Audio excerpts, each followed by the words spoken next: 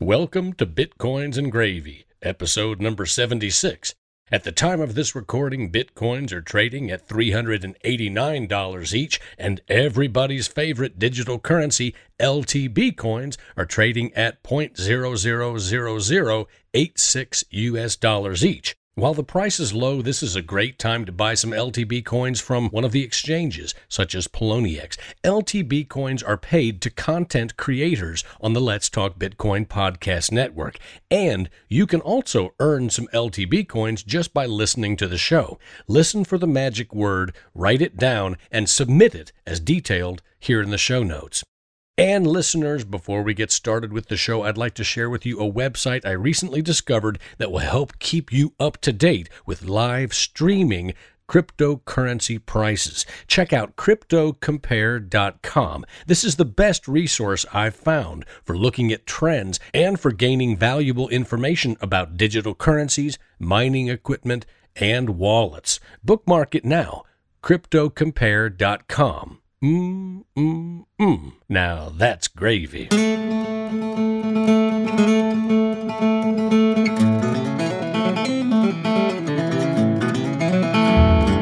Welcome to Bitcoins and Gravy, and thanks for joining me as I podcast from Nashville, Tennessee, the Bitcoin center of the South. I'm here each week with my trusty dog Maxwell right by my side. Say hello, Maxwell. We're two Bitcoin fanatics who love talking with people about Bitcoin and sharing what we learn with you, the listener. Longtime listeners, thank you once again for supporting the show and for your generous tips. And new listeners, welcome to the show.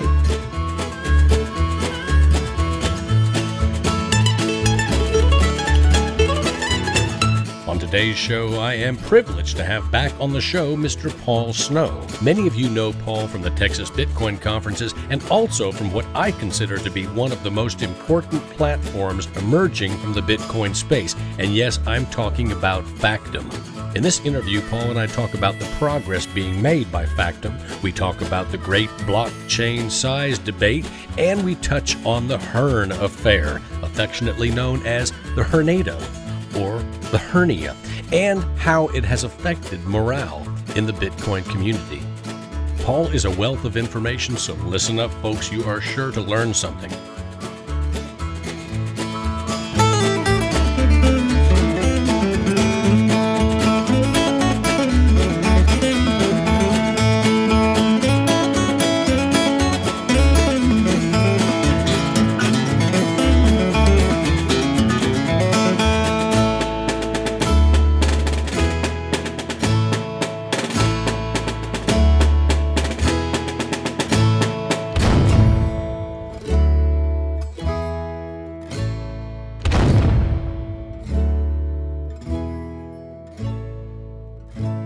All right, listeners, once again, I am thrilled to have here on Bitcoins and Gravy Paul Snow, the brains behind Factom.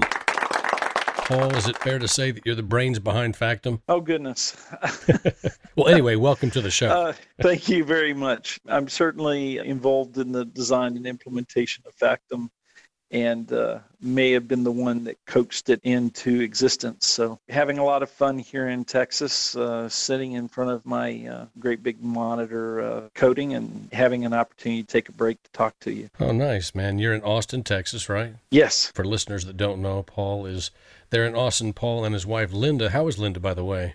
Oh, Linda's doing fine. Everybody here in Austin is having a good time. We enjoy reading about the snow up north. Yeah, we got almost a foot. It was crazy. It shut the whole city down, and now just 3 days later it rained and it's almost completely gone. That's Nashville. Well, there you go. And of course, some parts of the country aren't so lucky. They get it and they keep it until the spring, and then they play slush for a while. Yeah, it's rough. I'm from Indianapolis, so I know about that, and I don't really miss that aspect of it. But Paul is in Austin, Texas, and he and his wife have coordinated 2 fantastic Texas Bitcoin conferences. And Paul is also a unicyclist, is that right?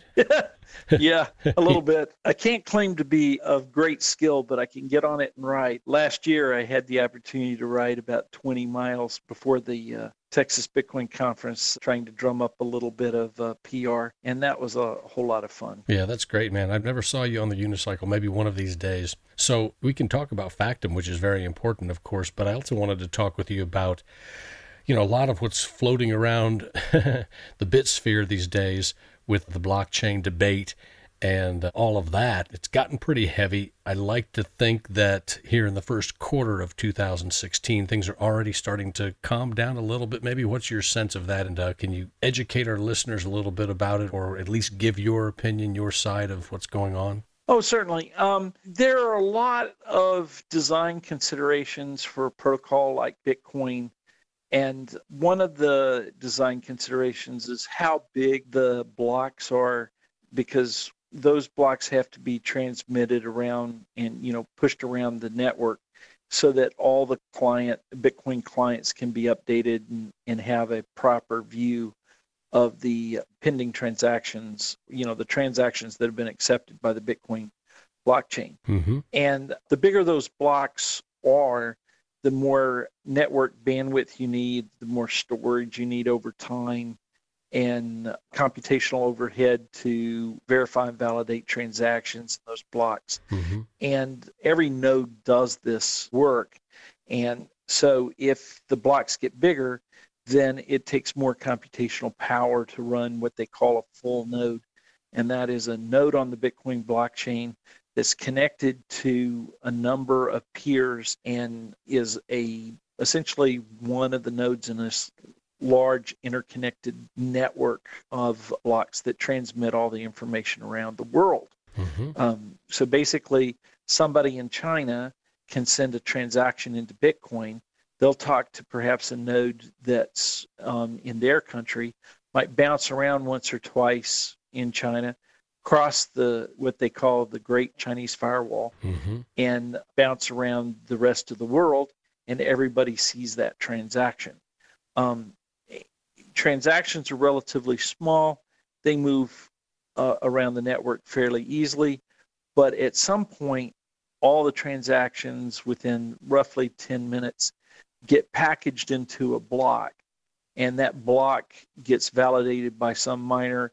It applies the magic proof of work to the block, and that block to the miner that finds the solution with the proper proof of work submits it to the network, and that block has to bounce around. Mm-hmm. Now, if the block is a meg, it's basically a fairly low size of a fairly low resolution picture. Mm-hmm. And so when a node sends that to 5 or 6 of its neighbors, it's sending a low resolution picture to 5 or 6 of its neighbors. Mm-hmm. If you double that size and it's 2 megs, which is the typical suggestion by projects like Bitcoin Classic and now Bitcoin XT and others, if you move it up to 2 megs, well, you're not just, you are doubling the network capacity, but you have to understand that you're passing it to all your neighbors in the network, because your node needs to be connected to more than 1 or 2 neighbors. It's usually connected to like 8. Mm-hmm. So that means that 1 megabyte block means you have to send 8 megabytes out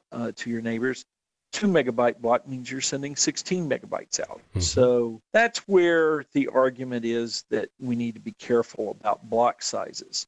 If it becomes too difficult to send those blocks on the network, too expensive for users to run a full node, then fewer people will run full nodes, and you will have less redundancy in the network, less double checking of all transactions, mm-hmm. and the way a lot of people on the small block size side of this argument will claim, more centralization, to the point that, if I take it to the extreme where the blocks are really big, like maybe 32 megs or something, maybe only institutions are big enough to run a full node, in which case you're really submitting your transactions to a big institution, mm-hmm. and now you're not really Bitcoin, the decentralized payment network of the people, mm-hmm. but you've become Bitcoin, the centralized province of large institutions. Listeners, obviously this is all very technical. Many of you have already read about this, heard about this. Those of you who have the experience that Paul has and the aptitude understand exactly what he's saying. Some of you may not. So I wish that I could explain everything that you explained as well as you can, because I just cannot.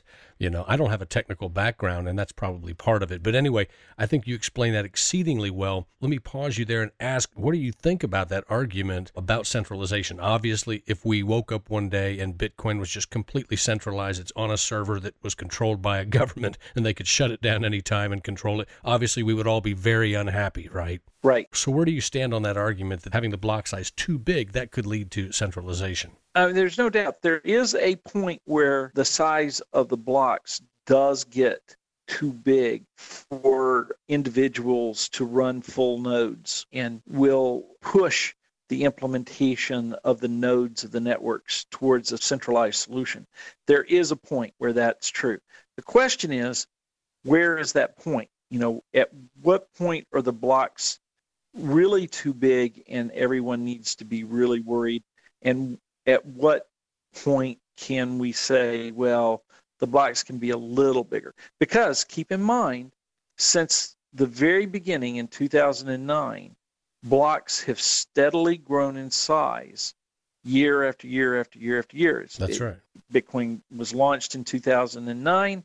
It's now 2016. We've been going for nearly 7 years now. And, the blocks have continually grown. And we have noticed some centralization. Back when the blocks were really small and it only took a few gigabytes to download, and you would have a full node running against the database, there were a lot more people using their personal computers to run a full node than there are today. Today we're down to about 6,000 or so, plus or minus, full nodes in the Bitcoin network. 2-3 years ago, we were about 10,000. We peaked at about 10,000 nodes. So we've lost some nodes. So to some degree, there's some validity in that argument. Mm-hmm. I would also, though, point out that the block size is not the only centralization pressure that we have. Okay. One of the other centralization pressures that we have in Bitcoin is a stagnant, if not falling, Bitcoin price, which is what we've seen, since 2013. We leaped up to, $1,200 for a brief instant for Bitcoin, but, per Bitcoin. And right now the price is hovering, just a little below $400 last I looked. We were stuck in the 200s there for yes, a long enough period of time to assure that psychologists and psychiatrists out there were making a killing with the Bitcoin patients, right? Oh, yes. Yeah, the therapy costs alone in the Bitcoin community. But yeah, the stagnant price and the slowly falling price, because Bitcoin didn't fall just immediately down to 200 from 1,200. It took 6, 8, 9 months for it to kind of dribble down to like 300, and then it took like 6 or 8 months for it to dribble down to like 200. I think it may have even dipped under 200 on a few spikes. Yeah. And then now it's been kind of growing a bit. We got over 400. Then we had the Hernado, or the Hern meltdown, or the hernia, whatever you want to call it. I like to call it the Hern affair. The Hern affair, yeah.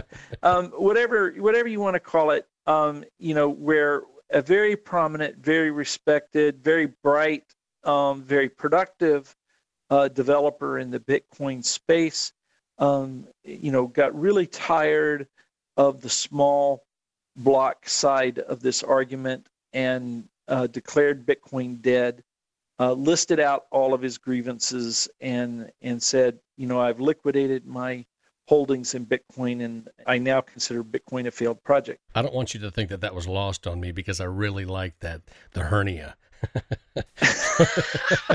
That was not lost on me, man. Well, I just ran across that one today. It was in somebody's Bitcoin history. Nice. The one I encountered yesterday was the Hernado. I thought that one was cute. But in any case, Mike Hearn is a great guy. Yeah, and I wish him all the luck. And I completely sympathize with him on all of his arguments and all of his discussions. But my point in all of this is we've had a little dip in the price. Everyone got to declare Bitcoin dead because somebody else said Bitcoin was dead. and that echoed around the mass media. Some counters, people that count the obituaries for Bitcoin count it as obituary 89. Wow. For the Bitcoin. Other people count about 101. Okay. I don't know where the real count is, but it's up there. It is up there. It seems like every few months somebody declares Bitcoin's dead for some reason or other. Yeah. And Bitcoin keeps moving along. So I believe to the bottom of my shoes that Bitcoin is going to survive, it's going to thrive, and it's going to continue on. You're going to see, the price rise again because, we do have a halving of the rewards, and that takes a lot of Bitcoin inflation out of the ecosystem. Yeah. When there's fewer Bitcoin in the supply, the price naturally will rise. The sun will come up, and shortly after that, the sun will set. This is just the way it is. Yeah. It's going to do that. Yeah. But when the price begins to rise, and let's get back to the centralization issue. Okay. When the price begins to rise, people get excited about Bitcoin. When they get excited about Bitcoin, inevitably people decide they want to run a full node so they can watch it run for themselves. Sure. There are people that are looking at increasing the attractiveness of the experience. I mean, today, if you run a full node, it has almost all of the excitement of a DOS command line. Okay. It really doesn't tell you much. Right. I mean, if you didn't know better, you wouldn't know you were doing anything at all. Yep. Okay. So people are talking about putting some graphics on there, some interfaces, allow you to see something of what the node is doing. I like that. And give you some feedback. That will greatly increase people's desire to run Bitcoin, especially with, like I said, the prices coming up. There'll be some excitement. Those things will happen. And I like to think that just the advances in computers is going to make a difference because that's happening in kind of an exponential sort of way, too. Yeah, the famous Moore's Law. I mean, I have a laptop sitting here in front of me. It drives a 4000 by 380 some odd screen, which is a 45-inch monitor that I have here, along with a monitor that comes on the laptop, which is 1920 by 1080 or whatever the HD quality is. And that one I'm running only at quarter resolution. I can run that on my laptop and my monitor at the same time. That takes, I don't know how many gigs on the graphics card. Nice. And on top of it, it's got 16 gigs of memory. It's got an i7 that runs 4 cores that does 2 virtual cores per core. So that's 8 cores. And it's got a terabyte drive. I mean, this computer was science fiction for me for most of my career. Yeah. And it was a sub $1,200 laptop. So there is absolutely no doubt that the price of computing is going to go down and that people will be able to run full nodes in the future. And a lot of what feels like a wall for us in terms of network capacity and computer speed will fade away with time. The question is, how do you get there? So let's talk about one other pressure towards centralization, and that is this controversy. Yeah. This controversy is turning people away. It's making people view Bitcoin as dysfunctional. And when people walk away from the protocol, then you get centralization. When the block size is too small and transactions take too long and the fees go too high, people will not use Bitcoin, and they will use, basically if Bitcoin doesn't have an advantage over a credit card, then why would you use Bitcoin?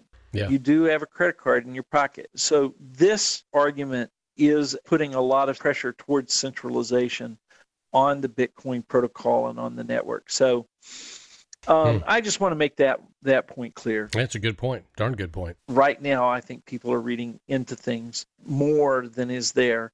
Then you get this tension in the ecosystem. Do you think there are any people that are in the Bitcoin sphere who are doing an excessive amount of backstabbing and kind of pitting people against each other, pitting different developers against each other purposefully? Maybe. Yeah, it's tough to say. But all of the major players, like I did attend both scaling Bitcoin conferences. I haven't been traveling a lot in the last few months trying to do real work on Factom. By the way, the whole point of Factom is to scale Bitcoin's proof of work in a way that meta protocols that need the Bitcoin ledger but don't need Bitcoin's transactions can implement themselves on the Factom protocol and do so essentially on a distributed autonomous protocol that's censorship resistant and out of the control of any one group, including myself. That's what I'm working on. And one of the reasons for Factom's existence is the identified need that we saw to build a place where all these meta protocols can live and live on top of Bitcoin, not on top of other blockchains and other altcoins. Because Bitcoin has more security behind the data integrity of the Bitcoin ledger than anything else in the world. That's right. Not even the CIA or the federal government has the level of security. And understand, this is the computer science notion of security, which is not that you can't get at the data, but that no change to the data can occur without us knowing the changes occurred and being able to repair it. Yes. Okay. Nice. So anyway, that's what I'm doing. And I believe that everyone in the space that's working in it honestly and sincerely believes they're doing the best thing they can do for the Bitcoin protocol. And this includes people that I know very well personally, like Peter Todd and Luke Jr., as well as a lot of people that I know peripherally, like Adam Back and Greg Maxwell, Jeff Garzak, and Gavin Andreessen, and others. Everyone is doing what they honestly believe they need to do to make Bitcoin successful. And they may not always agree with each other, but still, I think that what you say is true, that they have the best of intentions. Right. And so where's the fear-mongering coming? Part of it is, for one thing, I'll take one person out of the list of what I think is good behavior. I think Themos, the moderator for... Michael Marquardt. Okay. He's Themos. Yes. Some people say thermos, but anyway, Themos. I think he's done us a disservice by attempting to censor conversation and suppress views, legitimate views and legitimate concerns. I think it was very, very damaging to people personally as well as to the protocol in general for him to label Bitcoin XT a altcoin and treat it as if it were an existential threat to Bitcoin, as opposed to one group's attempt to solve a problem. I can't go on this enough. I think that was amazingly harmful. Yeah, I agree. And divisive. And so his ability to tick off just literally thousands of people, I think, hurt his own positions, the positions that he was espousing. I think that it damaged the reputation of developers, that are, a lot of them, donating significant time to build the Bitcoin protocol. Yeah. It's all very sad. Now, over the last couple weeks, he's eased up and he has not been moderating Bitcoin to such an excessive degree. Well, you know why, don't you? Because he found out that I was challenging him to a boxing match, a bare-fisted boxing match.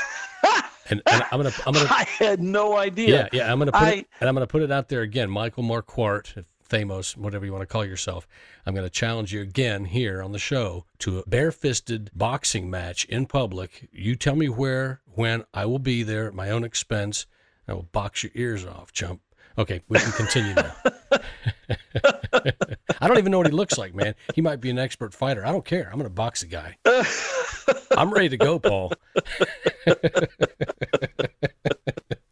I tell you, please, I hope to goodness I never cross you.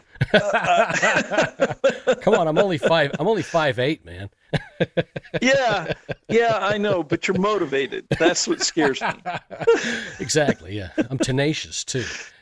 And so, in any case, for whatever reason, maybe that's it. Maybe you have single-handedly, or maybe two-fistedly, have saved Bitcoin from undue censorship. And if so, I do salute you. Thank you, sir. But for whatever reason that he's backed off for a week or so, it's a good thing. It's amazing how quickly the tensions have diminished. And I believe, a lot of the conversations that I've read online, while there's still a good bit of undue yelling and screaming about Blockstream, I believe that it's calming down and rational discussions are beginning to occur. This episode of Bitcoins and Gravy is brought to you by our good friends at MoonshineBootwax.com. Made by hand in small batches right here in East Nashville, Tennessee, Moonshine Cowboy Boot Wax is the original, all-natural, non-toxic boot wax with a scent of orange. Moonshine Cowboy Boot Wax is a proprietary blend of American beeswax and other fine, all-natural ingredients. It's specially formulated to feed and protect your leather while also offering an excellent, long-lasting shine. Whether it's your cowboy boots, your expensive wingtips, or your wife's favorite pumps, Moonshine Boot Wax is a must-have for gentlemen who care about their appearance. Moonshine Boot Wax is proud to partner with Community Food Advocates, a non-profit organization working to end hunger by creating a healthy, just, and sustainable food system. Together with Community Food Advocates, Moonshine Cowboy Boot Wax is making a positive difference in the Nashville community, one shine at a time. You can buy your very own 4-ounce tin today by going to moonshinebootwax.com. And best of all, you can pay using Bitcoin. I do believe that the most intelligent thing that we could possibly do would be to either get rid of the 2 meg hard limit, or at the very least, get rid of the 2 meg hard limit for any software that is not running as a miner. There isn't any reason for anybody's wallet or anybody's full node to check the hard limit, because if you aren't checking the hard limit, what you're going to end up doing is following whatever the miners do. That's right. And there isn't anything wrong with that. I agree. You're trusting more than 50% of the miners to follow the rules. And you have proof of work that's telling you that the miners have approved these blocks. And I'm not suggesting that software not check the transaction for validity. Yes, when you get a block, you should run through all the transactions and check them for validity. I absolutely agree with that. Yeah. But the block size is just not a critical thing for software that is not involved directly in mining to check. And if people get rid of that out of software that is not involved in mining, then you will not have problems with hard forks over the block size going forward. And in basically the block size question becomes a question of miners agreeing, their software agreeing, and we can more safely deploy updates and changes to the block size limit in the future. Yep. This is something that anyone with software today can change and can fix. It's not a big change or fix, because basically there's one place in the code where you check the size of a block, and there's no particular reason to check it. There's also a limit of how many transactions can go into a block, and that too is probably something you don't have to check in your software. And then basically when the miners begin to all use Bitcoin Classic or Bitcoin XT or whatever, the block size can increase and everything will work fine. If we increase the block size in this way, the first block that's greater than 1 meg will break any clients that haven't been, or any software that hasn't been updated. Any miner that was still running on the old software would end up building blocks on a fork that the rest of the network would not be on. And assuming that we did the changeover to larger blocks with exceeding majority of miners, say 90%, then maybe 10% or less will have the old software. They'll essentially be bumped off the real blockchain and will proceed to go mine on a fork. Mm-hmm. And the problem with that is that the difficulty goes with the hash power. And so since 90% of the network would have 90% of the hashing power, I mean, that's how you measure percentage of the network in the mining world is Mm-hmm. who has the most computing power. They'll run at 90%. So blocks that would have taken 10 minutes will take 11 minutes on average. Okay. Now, the blocks that are on the miner fork, the one that didn't update their software, they're only going to get 10% of the horsepower. That means that a block that would have taken 10 minutes is going to take 10 times as long, 100 minutes to mine. And so that fork will not only be different from the main fork, but it will also be draggingly slow. And because their blocks are still limited to 2 megs, in that 100 minutes, they'll only be able to process about a fifth of the original transactions per minute that a 1 meg block would have allowed. So, it takes longer and the number of transactions are dramatically smaller, and basically everyone will punt, and any miner that's in that situation will recognize it quickly and update their software, or they'll just quit mining, one of the two. So with all of that in mind, do you have any, I don't know if you speak Mandarin at all, do you have any advice for Chinese miners? What would you say to Chinese miners at this point, if you could communicate? Well, Chinese miners, anyone running the mining software can move their limits to 2 megs. Right. Because mining has a hard limit and a soft limit. So you could set your soft limit at 1 meg, which means you won't create a block that's bigger than 1 meg. But you can set your hard limit to 2 megs, which means if some other miner mines a block that's bigger than a meg, you'll still accept it as valid. Okay.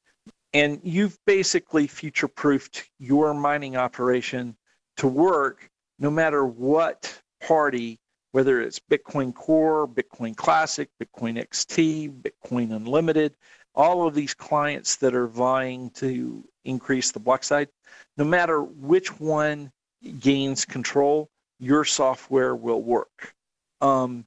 And this modification can be done to any Bitcoin client without a great deal of technical savvy. And so there you go. What about the idea that Chinese miners may stick with Core forever, right? Some people say that that's going to happen and then ultimately lose future profits. Well, a lot of the miners were at the second Scaling Bitcoin conference in Hong Kong. They all universally said they want at least 2 meg blocks. A few of them were supportive of Bitcoin XT, but most of the miners were in the camp of just pushing the limit to 2 megs and then continuing the argument for a year. Because basically, if we bump it up to 2 megs, we get another year of transactions. And they have recently had a mining meeting, and the proposal that I read from one translation, I'm not completely sure about the validity of the translation or the source, but it appears that the miners have largely said that they're going to do what I suggest, which is, bump their hard limits to 2 megs and to prepare for a hard fork of Bitcoin to 2 megs. I see. Well, that sounds good, I think. Yeah, I mean, I believe that if we have a month of full blocks and we actually see fees skyrocket to 50, 60 cents, $1 per transaction, or even if that doesn't occur, if transactions just go from taking on the average of 10 minutes to, hours to clear, then I think you're going to see a great deal of support for the status quo. We're going to see that support bleed away. If I look at the segregated witness solution that's in the Bitcoin Core roadmap, it is at best going to go online somewhere in April. Okay. And then you will only get more transactions in the blocks based on how many wallets and how many other sources of transactions, like offline wallets and exchanges and other applications that generate transactions. To the extent that people use segregated witness, you will get more transactions into the Bitcoin blocks. Mm-hmm. But not everyone will use segregated witness on day one, because there is a slight risk, and here is the risk. If a majority of the hashing power were to shift from segregated witness to the legacy transaction validation schemes that have been used up until now, segregated witness transactions look like anyone can spend transactions to the legacy software. Yes. Which means that if I submit a transaction that's improperly signed, but takes segregated witness transaction outputs and routes them to my address, then legacy software will say, oh, okay. And legacy miners will put that transaction into a transaction block and they'll say it's okay. And if a majority of the miners are running the old software and not validating and checking this transaction properly, then the funds in a segregated witness transaction can be stolen. Okay. That only occurs if at some point after segregated witness has been running for a while, somebody attacks the network with legacy Bitcoin software. In that case, Bitcoin will hard fork. The majority of the blocks will be non-segregated witness blocks. The segregated witness transactions will not be properly validated, and there is the possibility of stealing those transactions. So what is the story here? The story is a lot of people will not want to use segregated witness until it's just absolutely rock solid certain that the miners have shifted over to segregated witness support and that nobody is possibly going to go back to the regular old software. Now, I'm not going to say this is a realistic worry. We've already been through this with pay to script, another format that was added a couple of years ago, somewhere around in there, to Bitcoin, where the script is actually a hash and you find out about the script later. This is a way of making transactions smaller that are multi-sig and stuff like that. We use the same trick of an opcode that looks like, oh, it's just valid to legacy software. And the new software did the proper validity checking. And so we've done it before. It's not caused any problems before. It won't cause any problems for segregated witness when it's deployed. However, there will be a lot of people that will want a little time, a little mileage on the car before they're willing to put significant funds behind the new form of transaction. That makes sense. How long do you think this will take, this transition? Maybe another month. I think it might be May. If they deploy segregated witness in April, it may be May before you see significant relief of transaction pressure by the segregated witness protocol. Oh man, a whole month? That's like a year in in real time. Oh man, I don't know if I can wait a month.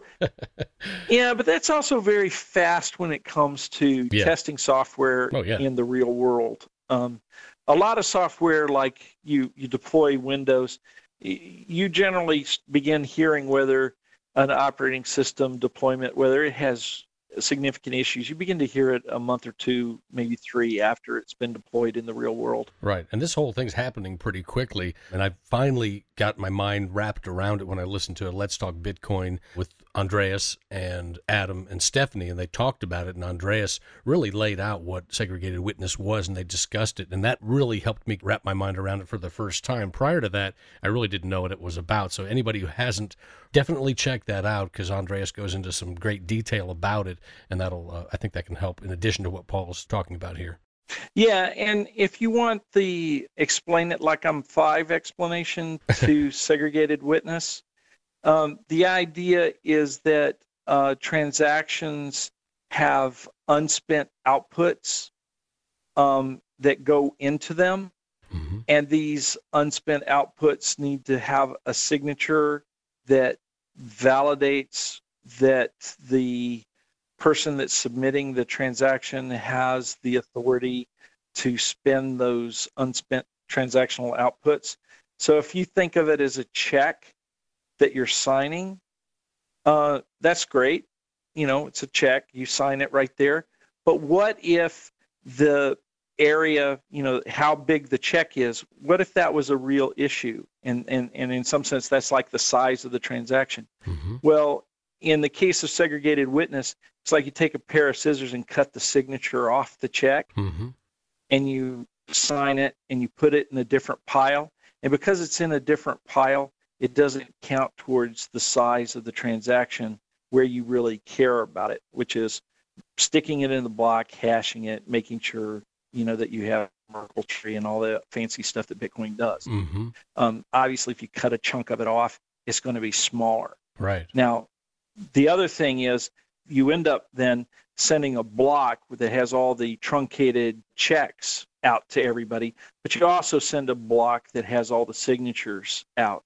So segregated witness does not tend to diminish, you know, the total size of the data that's being transmitted. Right. But it does allow you to push the transactions out to everyone faster, and the signatures faster to the miners who tend to have good internet connections, so they don't really care.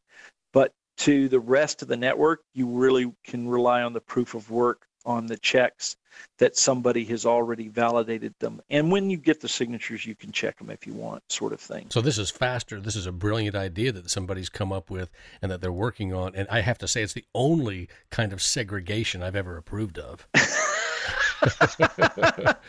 Yeah, well, Factom does all kinds of segregation. I argued for the segregated architecture in our own token, but was voted down because it's not the way Bitcoin does it. And so I was laughing when everybody started saying segregated witness was a good idea, because I was like, that's what I wanted to do. That is anyway, funny. But the other big advantage of the segregation of the signatures away from the transactions themselves is that it turns out that you can play with the signature and it remains valid. It's called signature malleability. If the transaction ID, which is essentially computed from your check, you kind of think of it as the routing number and the count number on your check, you know, just as a metaphor. Okay, yeah. Then if it doesn't include the signature, then playing with the signature doesn't obviously affect the check that doesn't have the signature as part of it. But if the signature is part of it, then playing with it and this kind of breaks the analogy, but in Bitcoin, playing with something that's part of the check changes that transaction ID. And if you change the transaction ID, that means you have a hard time finding it in the sea of transactions that Bitcoin is processing and putting into blocks. And so think of it as in Bitcoin with this signature malleability bug, it's a little like Harry Potter's unmappable address, because once you've submitted the transaction to the network, you have no idea where it is. You don't have the address anymore, so you can't find it. It's there. And if you happen to walk up to the door and knock on it, you can look at it and go, oh, this is my transaction. But from a programmable point of view, you can't necessarily find it if they're able to malleate the signature. But if you remove the signature from the transaction, now you don't have that problem anymore.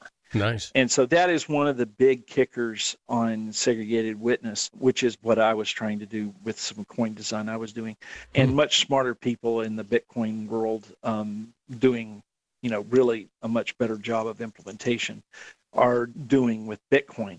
It's already in the test network now, but it won't be available to deploy until April. Okay. That's coming soon, though, man. That's exciting stuff. Well, it's coming soon, but I don't think, with blocks already filling up, I don't think it's coming soon enough. I hear which means if I look in my crystal ball, I see a block size increase for Bitcoin probably at the end of February. If it turns out I'm wrong, I don't, But I do think that there is very little way I can imagine the small block size group. I don't see how they'll be able to keep the block size at 1 meg all the way to May. Yeah, I agree. I just don't see it. No, I don't either. And segregated witness does not relieve enough pressure to be the sole solution for the long to run. The block size problem. Yeah, for the long run. I agree. Now, are you noticing any transactions being slower than they were 6 months ago, a year ago? Well, I'm not. I'm like a lot of Bitcoiners. I'm more of a buy 'em and hold 'em kind of guy. Yeah. So I'm not real sensitive to transaction times, but companies like BitPay, wallet providers, guys that are, really big Bitcoin enthusiasts who want to pay for their coffee with Bitcoin, they're going to notice this, and some people have said they've noticed it. I've noticed it. Oh, you have noticed it? I've noticed it. We had a Bitcoin meetup here a couple of weeks ago. One of our Bit lunches, and there was a guy that showed up, and he was an older gentleman who's a little bit skeptical about Bitcoin. And so, I felt like I led him through it, and I helped him set up a Mycelium wallet on his smartphone, and I sent him $5 worth of Bitcoin because I wanted him to have something, substantial in his first Bitcoin wallet. And we waited and waited and waited, and ended up he had to go and I had to go. Finally sent him an email. I had his business card and sent him an email saying, once I saw it, however long later it was, hour, 2 hours later, congratulations. And I see that you finally received your $5 in Bitcoin because I can see the transaction. And I never heard anything back from him. But yeah, it took a long time, man. It was embarrassing to me. So it's become an embarrassment. Yeah, that's kind of unimpressive. And we have a Bitcoin meetup here at the Factom offices in Austin, even as I'm talking to you on the phone. And we occasionally set up people's wallets, and we send them some Bitcoin. Yeah. And if you are setting up somebody's wallet and sending them some Bitcoin, and it just doesn't go through, man, that just really makes the whole system look bad. It does. And of course, we've added replace by fee. Yeah. And so the idea with replace by fee is that when you see the transaction is not going through, that you can bump up the fee and resubmit the transaction, and it will replace the previous transaction. And the community's not real happy about that. No, I'm not either. So what are people saying? I can pay for my coffee with you, and you can say, oh, I see you've submitted that coffee payment. Here's your coffee. Then I can go outside and I can create a transaction with a bigger fee, right, and send the money that I just gave you to myself. And because the second transaction has a bigger fee than the first transaction, I can basically reach my hand into the till and pull the transaction out and put it in my pocket. Yeah. And so a lot of people are not terribly happy, particularly the people that would like to see a point of sale for Bitcoin. They're not really happy about this. Nope. The argument is that Lightning networks will take up the slack for point of sale. They have the advantage that they're instant and they're just as irreversible, and they take transactions off of the Bitcoin blockchain, yet they are absolutely pure Bitcoin transactions. Mm-hmm. And, it is just really one of the brightest and most innovative ideas out there. However, until you have a way of doing point of sale, it makes almost zero sense to implement this replace by fee, except if the developers are trying to push a fee market and drive the fees up. Right. Because in that case, you're enabled to hurry up the transaction for your friend to send him $5 worth of Bitcoin. Right. By simply sending a transaction with a bigger fee and maybe pushing yourself up to the front of the line.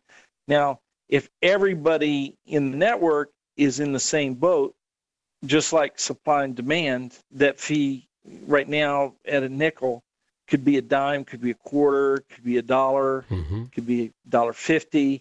I mean, there's a point where, do you really want to pay $1.50 to send somebody $5? And are they going to be impressed if it costs that much? Right. No. I mean, are they going to even be impressed if it costs 50 cents to send somebody $5? Probably not. Yeah. There's a very, very small window where you can have reasonable fees before people say, this just doesn't make sense unless I'm buying a car. Right. And if Bitcoin's only useful if you're buying cars and houses, then you're going to kill the network. The bottom line is, I believe this is a case of 3 or 4 or 5 carts in front of the horse. Yeah. And I think that they shouldn't implement something like replaced by fee without a viable alternative for point of sale.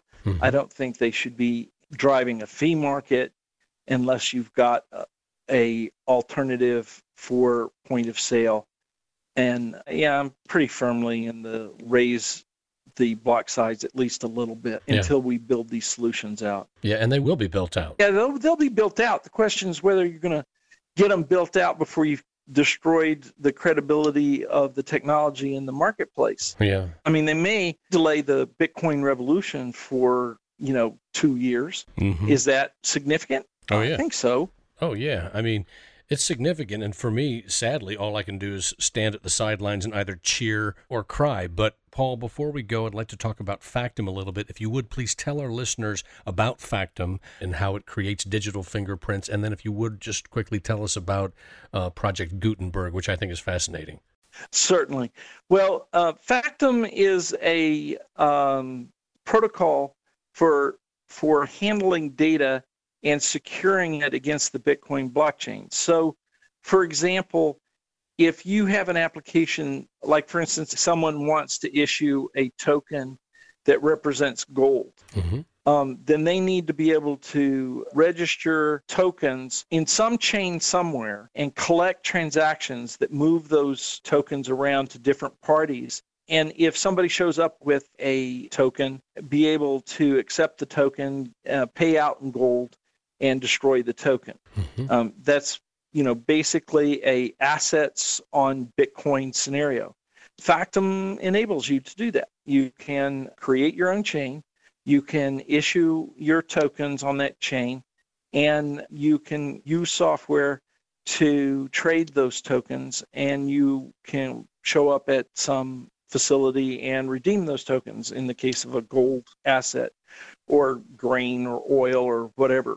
But more interesting, because those are very much like coin transactions, more interesting, you can put anything in the chain. It's completely up to your application. So if you need to audit a business process, then you can audit the events. Say you've taken an account and you've given it to a debt collector who's a subcontractor to your company.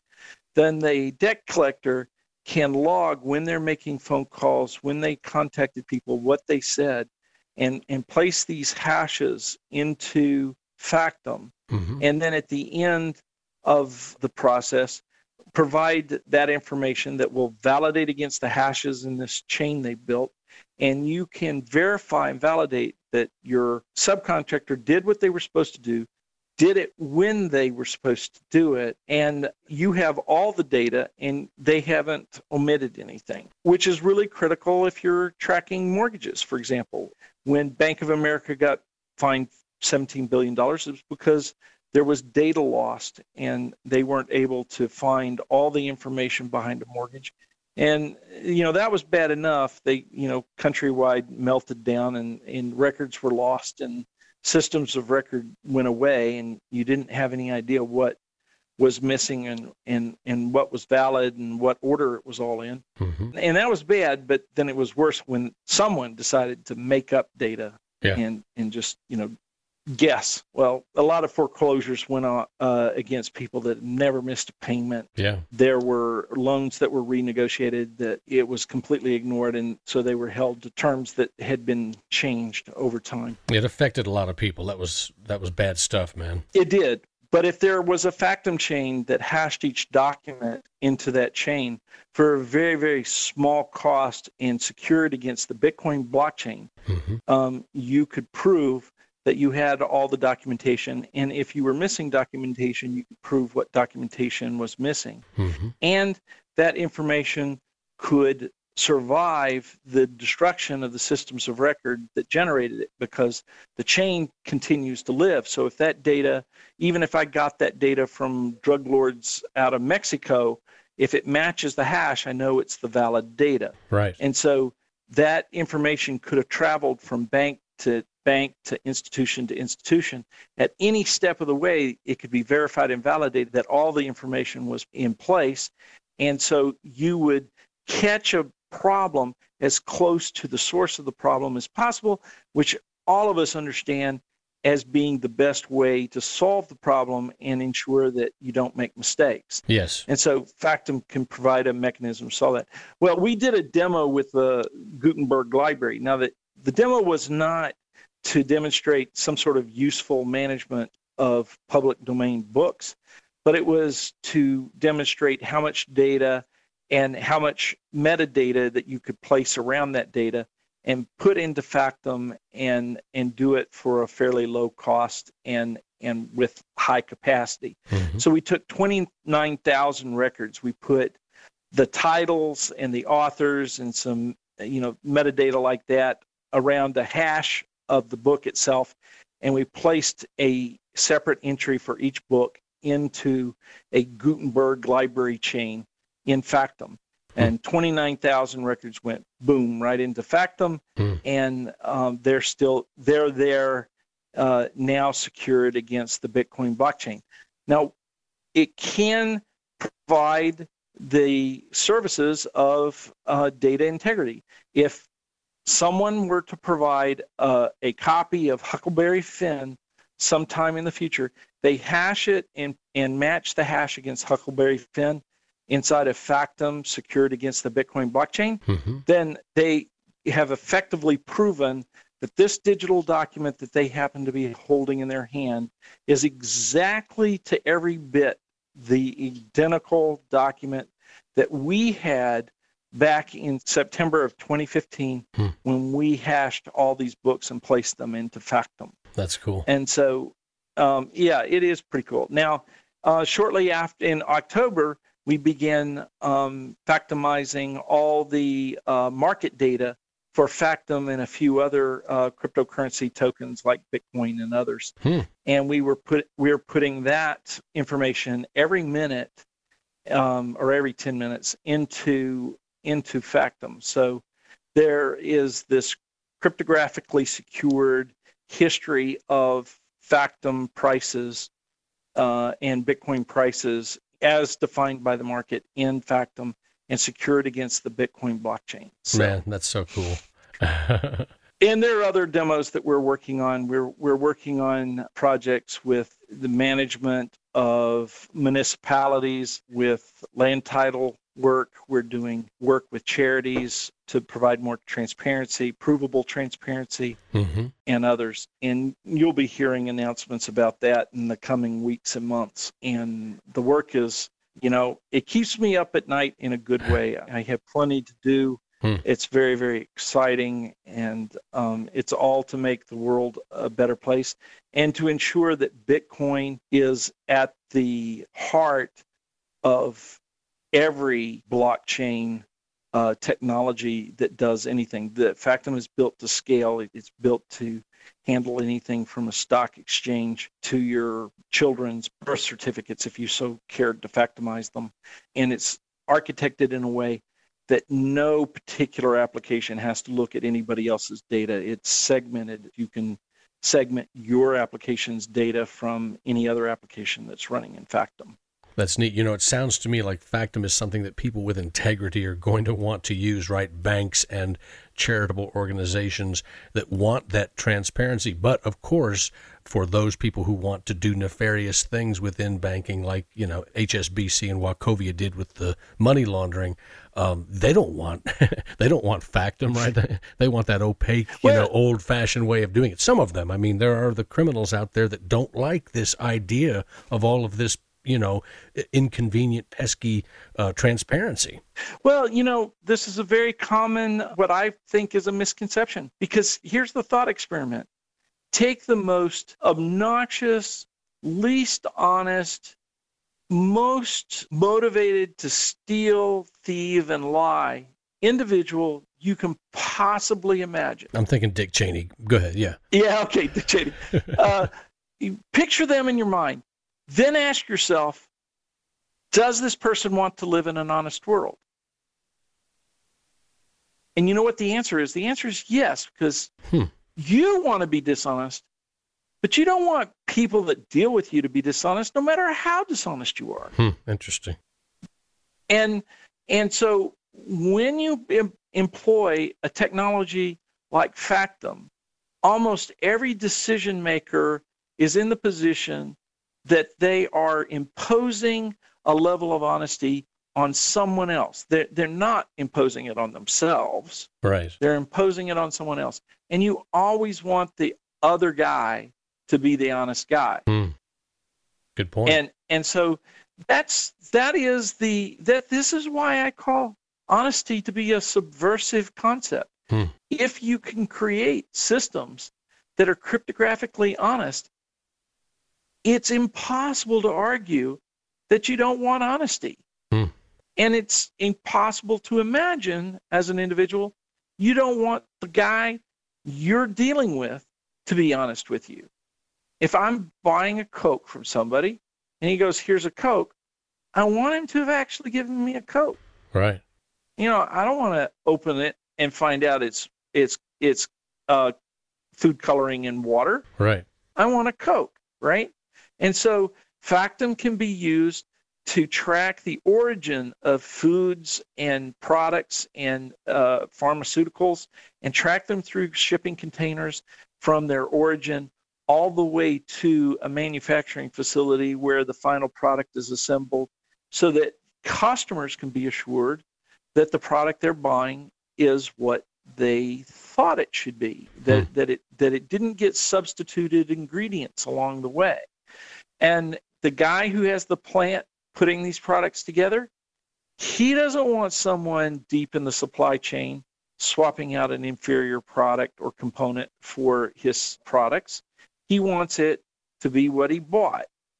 And now I admit someone somewhere along the line wants to lie. Yeah. But if you build a system that makes it very, very difficult to add a history of a product with the appropriate digital and cryptographic signatures that honestly don't require much more technology than a smartphone.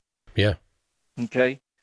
Then if they can't produce the history, they can't possibly put a fake identity on a product. If they can't put a fake identity on a product, they can't insert an invalid product into the supply chain.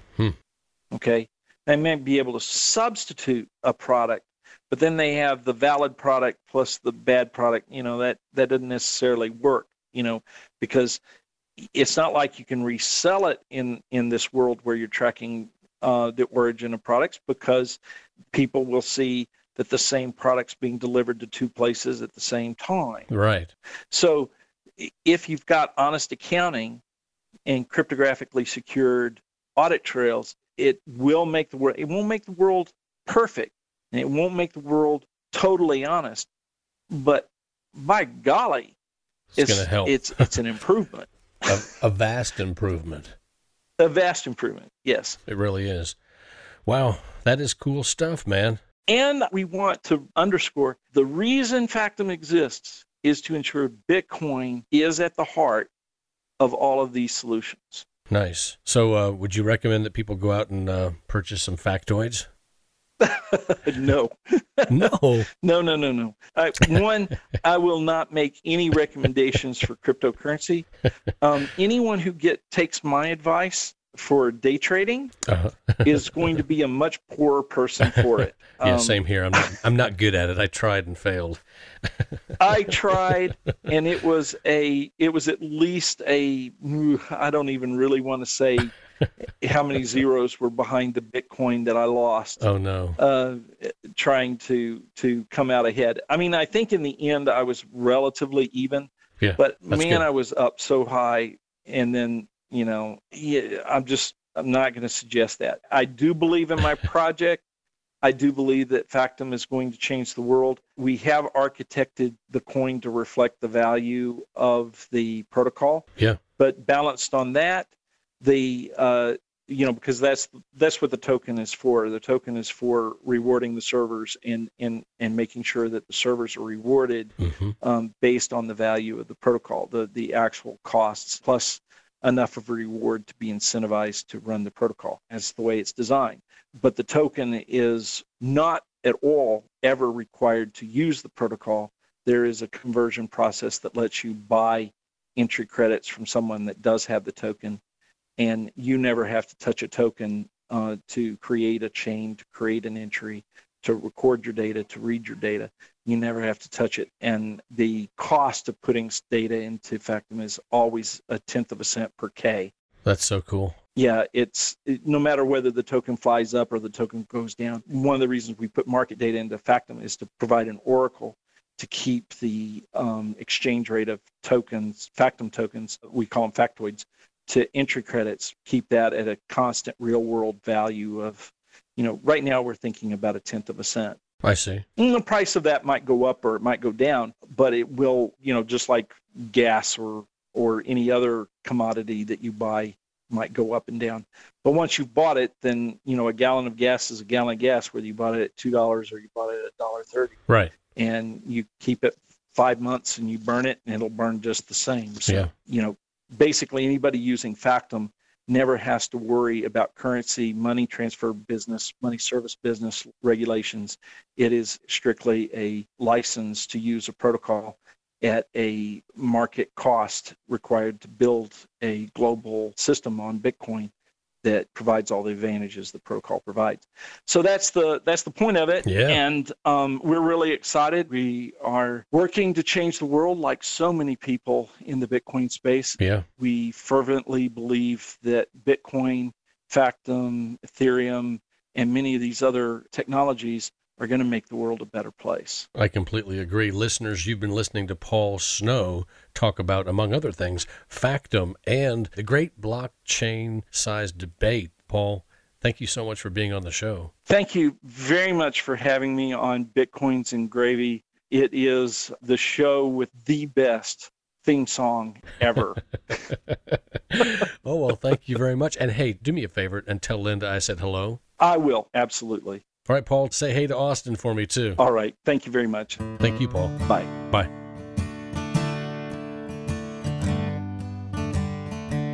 And I'd like to thank my guest on today's show, Mr. Paul Snow.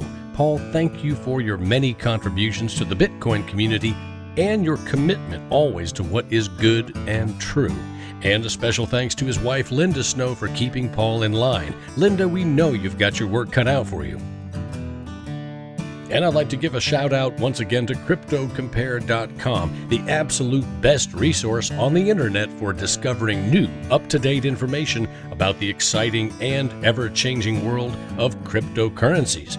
CryptoCompare.com, the best resource for cryptocurrency traders and investors. CryptoCompare.com. And on the subject of cryptocurrencies, I would like to take just a moment to warn all my listeners about one of the biggest scams and Ponzi schemes currently being perpetrated around the world.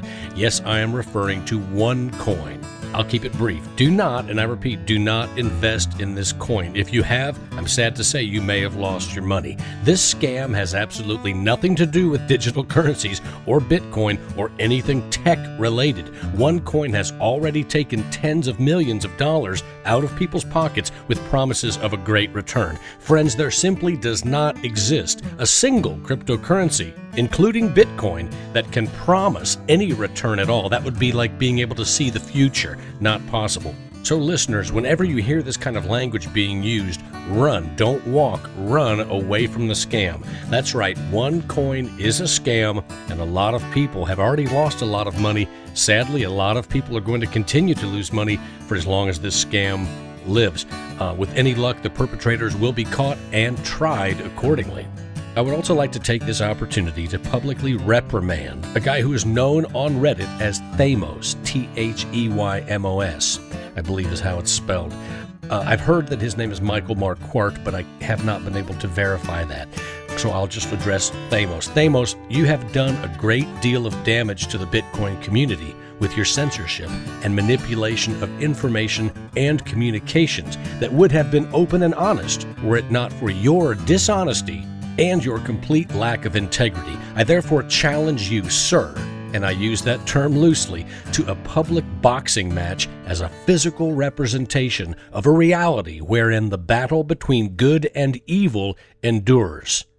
Listeners, it's up to you to figure out which side would be the good side and which side would be the evil side. Theymos, I hope you will accept my challenge and give me an opportunity to kick the shit out of you, you 2-bit punk.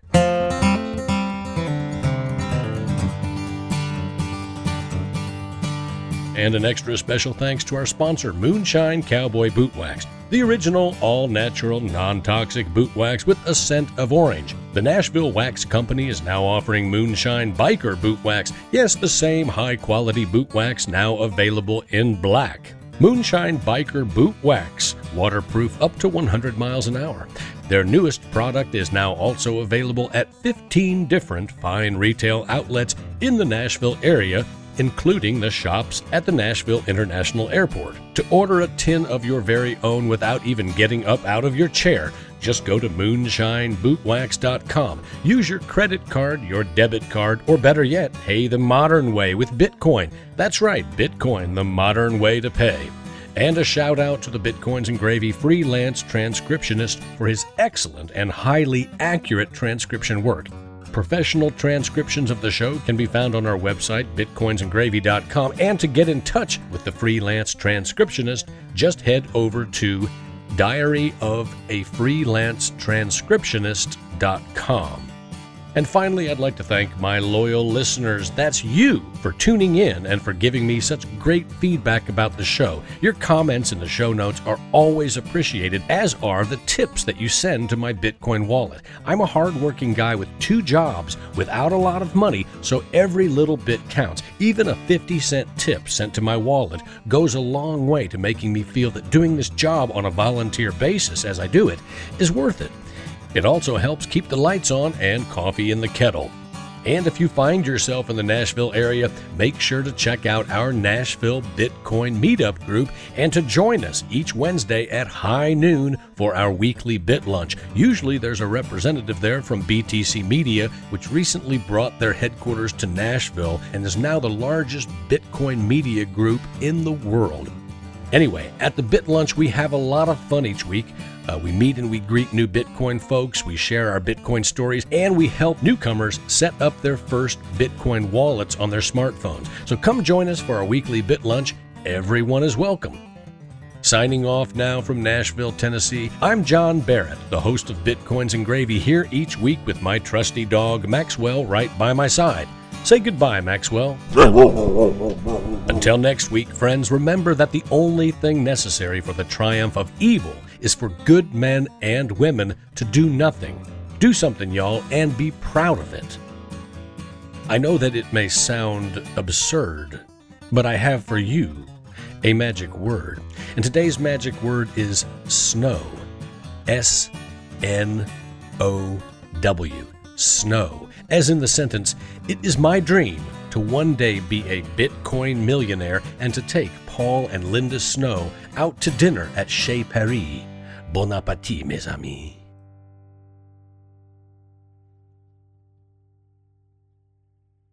Now climb aboard, y'all. This train is bound for glory. And there's plenty of room for all. Well, Satoshi Nakamoto, that's a name I love to say. And we don't know much about him, but he came to save the day. When he wrote about the way things are and the way things ought to be, he gave us all a protocol this world had never seen. Oh, Bitcoin, as you're going into the old blockchain. Oh, Bitcoin, I know you're going to rain, till everybody knows, till everybody knows your name.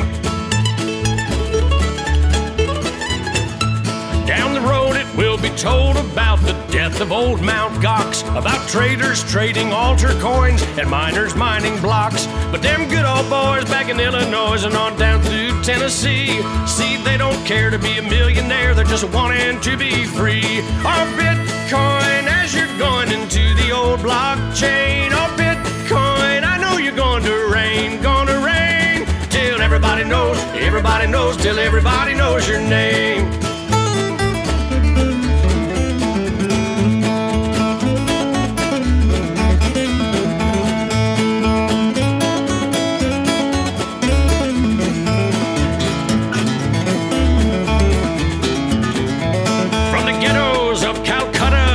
Halls of Parliament, while the bankers count our money out for every government.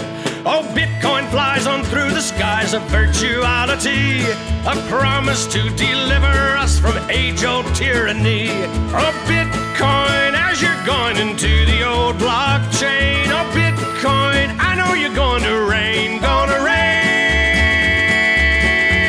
till everybody knows, till everybody knows your name. Till everybody knows, till everybody knows your... Give me some exposure. Everybody knows your name, sing it. Oh, Lord, pass me some more.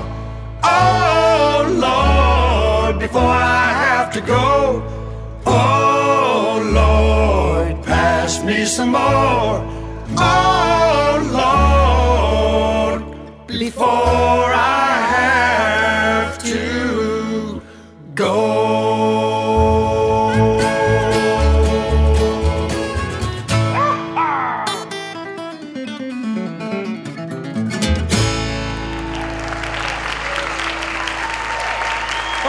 Thank you, East Nashville.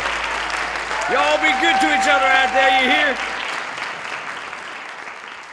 We have front row seats in the development of a historic technology that is doing things that have never been done before. And every day that goes by, I just feel amazed at having this opportunity to be frontline observer and sometimes influencer in what is turning out to be perhaps a historic, generational, worldwide, impactful, disruptive change in technology, one that will create history. And that is an amazing feeling.